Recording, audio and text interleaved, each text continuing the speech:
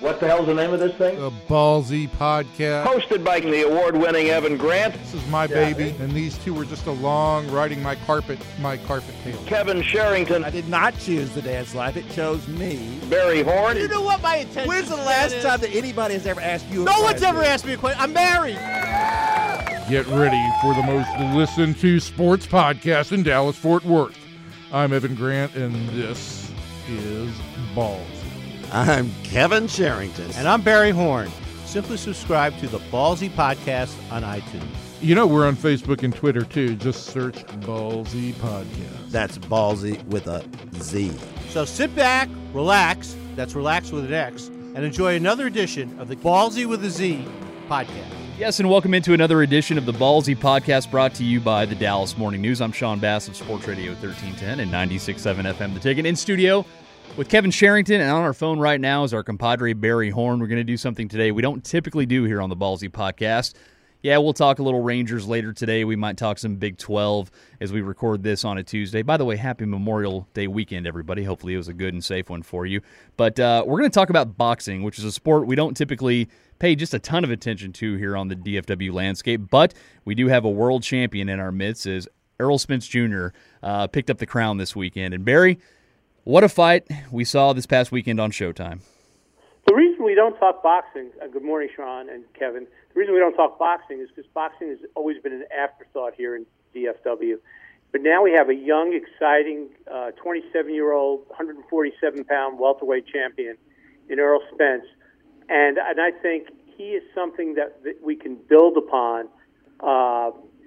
In a city that loves front runners, he is going to be a name in the headlines for quite a while. And hashtag man down, because that's the that's the hashtag stamp that even Des Bryant was throwing out during his fight this past weekend. Well, yeah, Des, I guess, lives down in the DeSoto area right near Earl. Earl lives in the shadow of DeSoto High School. He went to high school with Von Miller and several guys who went to Texas A&M to play football. He was a football player. He was, at 147 pounds. There's not much of a future playing football. Maybe he could balloon up to 160 or 165. There's still not much of a future. He decided to go to boxing, and I think it's been 20 years since we had a world champion here, and he is a deserving and a very, very, very excellent fighter. Now, I want to put this in scope for listeners. I believe that Sports Illustrated says that he could be the heir to Floyd Mayweather Jr. In boxing. He could be the heir in technical boxing skills. I don't think he could be the heir in promotional circus-like skills. He's not that kind of guy. He's a quiet homebody. I love the fact that he lives in a house on Raspberry Lane and Vanilla on the intersection of those two. It's a quiet street. He is not Floyd Mayweather in terms of selling the sport. He might be as technically proficient, not really as technically proficient, but he could be close to technically proficient. But he is not a carnival barker. He's not part of the circus. So one day in the future, he's not going to be battling a UFC fighter for a big payday at the end of his career. He's not that type. I don't think so, and he's not the type before the fight. If you watch the fight, the build up to the fight, he and Kell Brook were gentlemen to each other. There was no screaming, shouting. After the fight, he thanked Kell Brook for the opportunity to fight him. There is no circus atmosphere, and if you can stand boxing without a circus atmosphere, he's your guy. He's very good. He's a left-handed fighter, which causes all kinds of difficulties in the ring for most opponents. He is trained by another local. It's a really nice story because what happens in boxing, and it happens time and time again, is that fighters, they're brought up by a trainer, and then they go to a big-time trainer, and they get lost in a stable, and everything changes. He's been trained by Derek James, a local who is a professional fighter from the area, since 2008, I believe. He took him to the Olympics. That didn't go as well as they had hoped. It was in London. Ironically, it was in England where he lost. But it's a whole different game. but he stayed with Derek. Derek now has another world champion in Jermell Charles, and this has the opportunity to be a nice hometown story.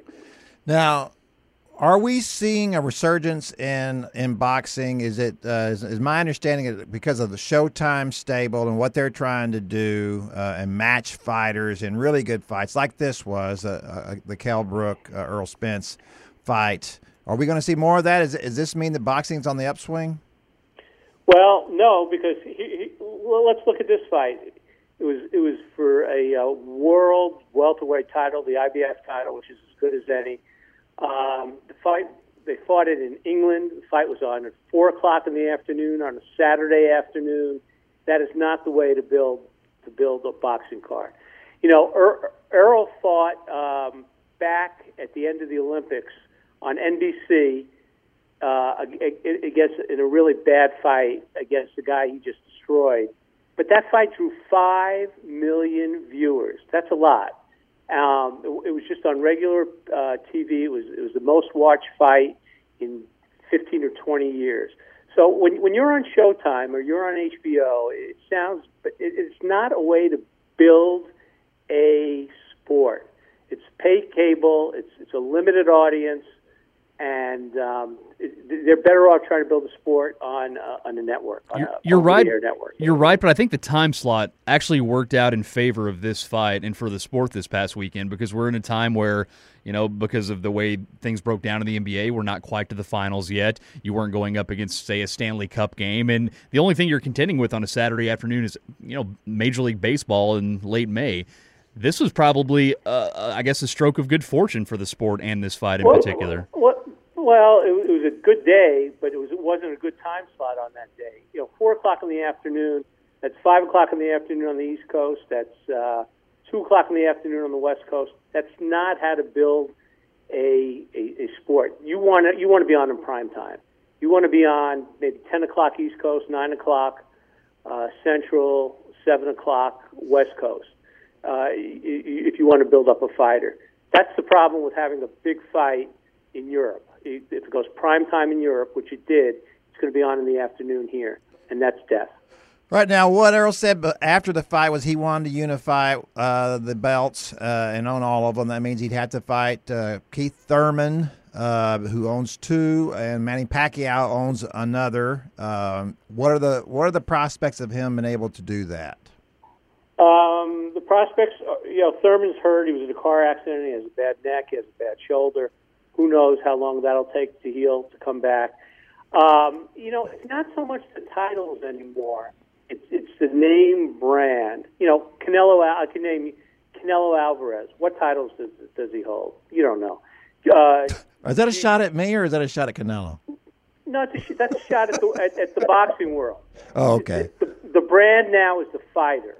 It is not the belt he owns. It's the fighter. Will people pay to see Canelo Alvarez? Yes, they will. Will people pay to see Gennady Golovkin, GGG? Yes, they will. I don't know if we're at the point where people will be ready to pay to see Errol Spence. He's certainly worthy of it, but he's really nondescript outside the ring, and in boxing, that's a major thing. He comes along at a great time for people here in Dallas, as the Rangers of the 6-inning Rangers, we can call them. Wow. Cowboys. Tell me about the Cowboys. I don't know where the Cowboys are going. The Mavericks.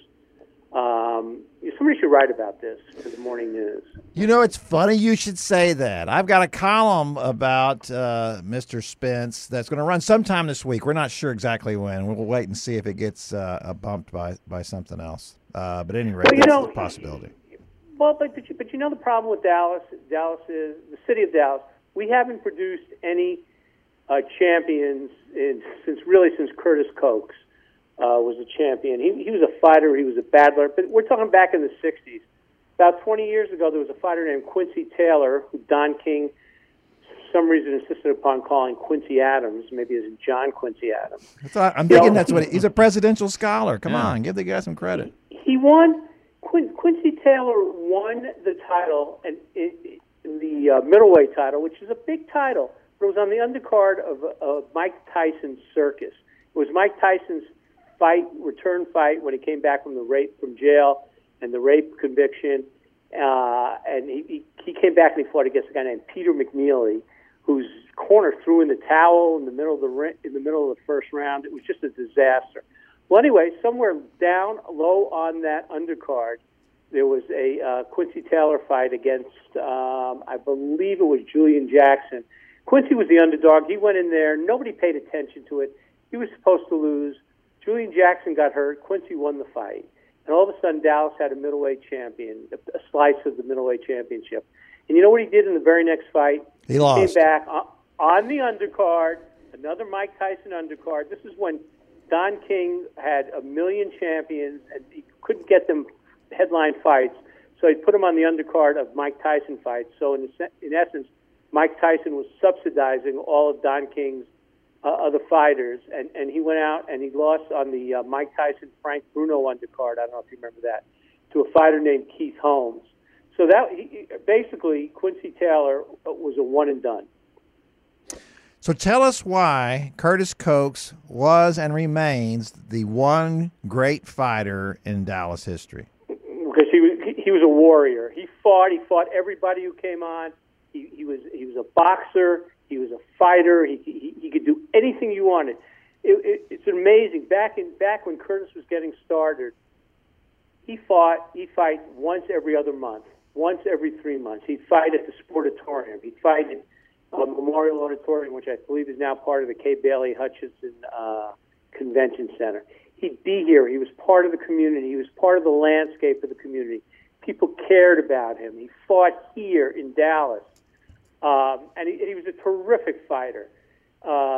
He'd win, he'd lose. But you see, we live in an era now where if a guy goes out and he's 20-0 and he goes out and he loses that 21st fight, people lose interest in him. And it's like, he becomes an afterthought. Curtis would win, Curtis would lose. Curtis fought everybody. He fought Jose Napoles. He fought everybody, and he was just a warrior. And you couldn't help but love watching him fight. Fighters loved watching him fight. He was a technician. He could get in the middle of the ring, and he could just wail away at somebody. He was terrific. He'll be 80 years old next month in June. He still lives here. I'm not quite sure how the state of his health these days. I'm going to call him later today. But he's got to be very, very, very proud of a fighter like Errol Spence. And let me just say, the beautiful thing about Errol Spence is that his dad, Errol Spence Sr., because there is an Errol Spence Sr., so we always talk about Errol Spence Jr., he has guided his career, but he's not a pushy kind of dad. He's just there to make sure no one takes advantage of his son. Yeah, I'd like to point out just a couple of things. First of all, that Curtis Coates and I share the same birthday, not the exact same year, but he turns 80 on June the 15th. So you look really good for 80 if that's 80, the case. Yeah, I am. I'm not looking so good for 61, but for 80. But I'll tell you this, Kevin, he can still take you. Well, there's plenty of 80-year-old people out there who could take me. That's not saying anything. But secondly, what I want to know is, okay, we got Curtis Coates, and he was great. Why weren't there any other great boxers from Dallas? Oh, I've heard a million reasons. A million people say, "Oh, the football. If the football coaches got hold of a kid who could box, they turned him into a football player immediately." With this being a football mecca, football. That's one thing I've heard. Then I've heard the old trainers say, "Oh, they'd get fighters, and they came from broken homes, and there was no guidance at home, and they'd win a little, and they'd make some money, and then they'd disappear." I've heard that from trainer after trainer after trainer. But look, boxers all over the country, all over the world. That's the backgrounds they come from, and yet in other cities they were able. Detroit. The Kronk Gym, they just turned out fighter after fighter after fighter. You have to go 40 miles down across west, down I-30 to Fort Worth. They had a golden era in the 80s, and even slipped into the 90s of boxing. They turned out world champion after world champion after world champion. Donald Curry, Stevie Cruz, Gene Hatcher, Robin Blake came in from Leveland. You can go on and on. Troy Dorsey, fought from there. It's crazy. San Antonio, great fighters. Jesse James Leija. Warriors. I don't know what it is about Dallas. I'm not sure. You left out Houston and a guy named George Foreman. George Foreman from Marshall, Texas. He's a great fighter. There were two world champion Charlo brothers from Houston right now. You're exactly right. Where did Jack Johnson come from? Beaumont. Do we want to call that Houston? That's Galveston, actually. Galveston. Do we want to call that Houston? No. Close enough, okay. though. Close enough. So, fighters have been. Texas has turned out a lot of good fighters, a lot of great fighters. For whatever reason, I don't know if it's a socioeconomic deal. I don't know if it's what the reason is. Dallas has just not turned out great fighters. Barry, if you could indulge me, Barry, maybe you too, Kevin, because you mentioned the Sportatorium earlier when you were talking about how Curtis Coates would fight there, in the 60s, but come 70s and 80s, wrestling became a big deal at the Sportatorium, and it really feels like this area latched onto that. Was there a shift in interest from the boxing realm, from a fan stand base over to the wrestling side, and is that a reason that maybe some lost interest? Well, but none of the wrestlers, or most of the wrestlers, were not from Dallas. Sure, they would come here because this was a great promotion with world-class championship wrestling or whatever it was. Right. There was the whole Von Erich, we could say they were all from like Dallas or whatever. Mm-hmm. But, they had Kamala, the Ugandan giant. He came all the way from Uganda. Of course. Bill Mercer interviewed him. I remember that. I think he was really from Louisiana or whatever. But you had fighters come in, and it was a place for them. The great thing about Dallas-Fort Worth in the 80s is the airport. The airport is key. They have fighters come in, and the wrestlers come in and out. I don't think wrestling really had much to do with it, other than the fact that there was no big money behind Dallas.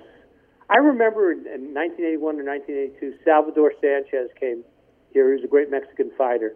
And he came here and he fought an exhibition at Reunion Arena, and it got a lot of I think Ernie Shavers was also on the card. He was a big hitter, and that got some play. But we didn't have a big arena. And then of course Las Vegas came in. This is about the time in the 80s where Las Vegas came in and just sucked the air out of boxing every place else in the United States.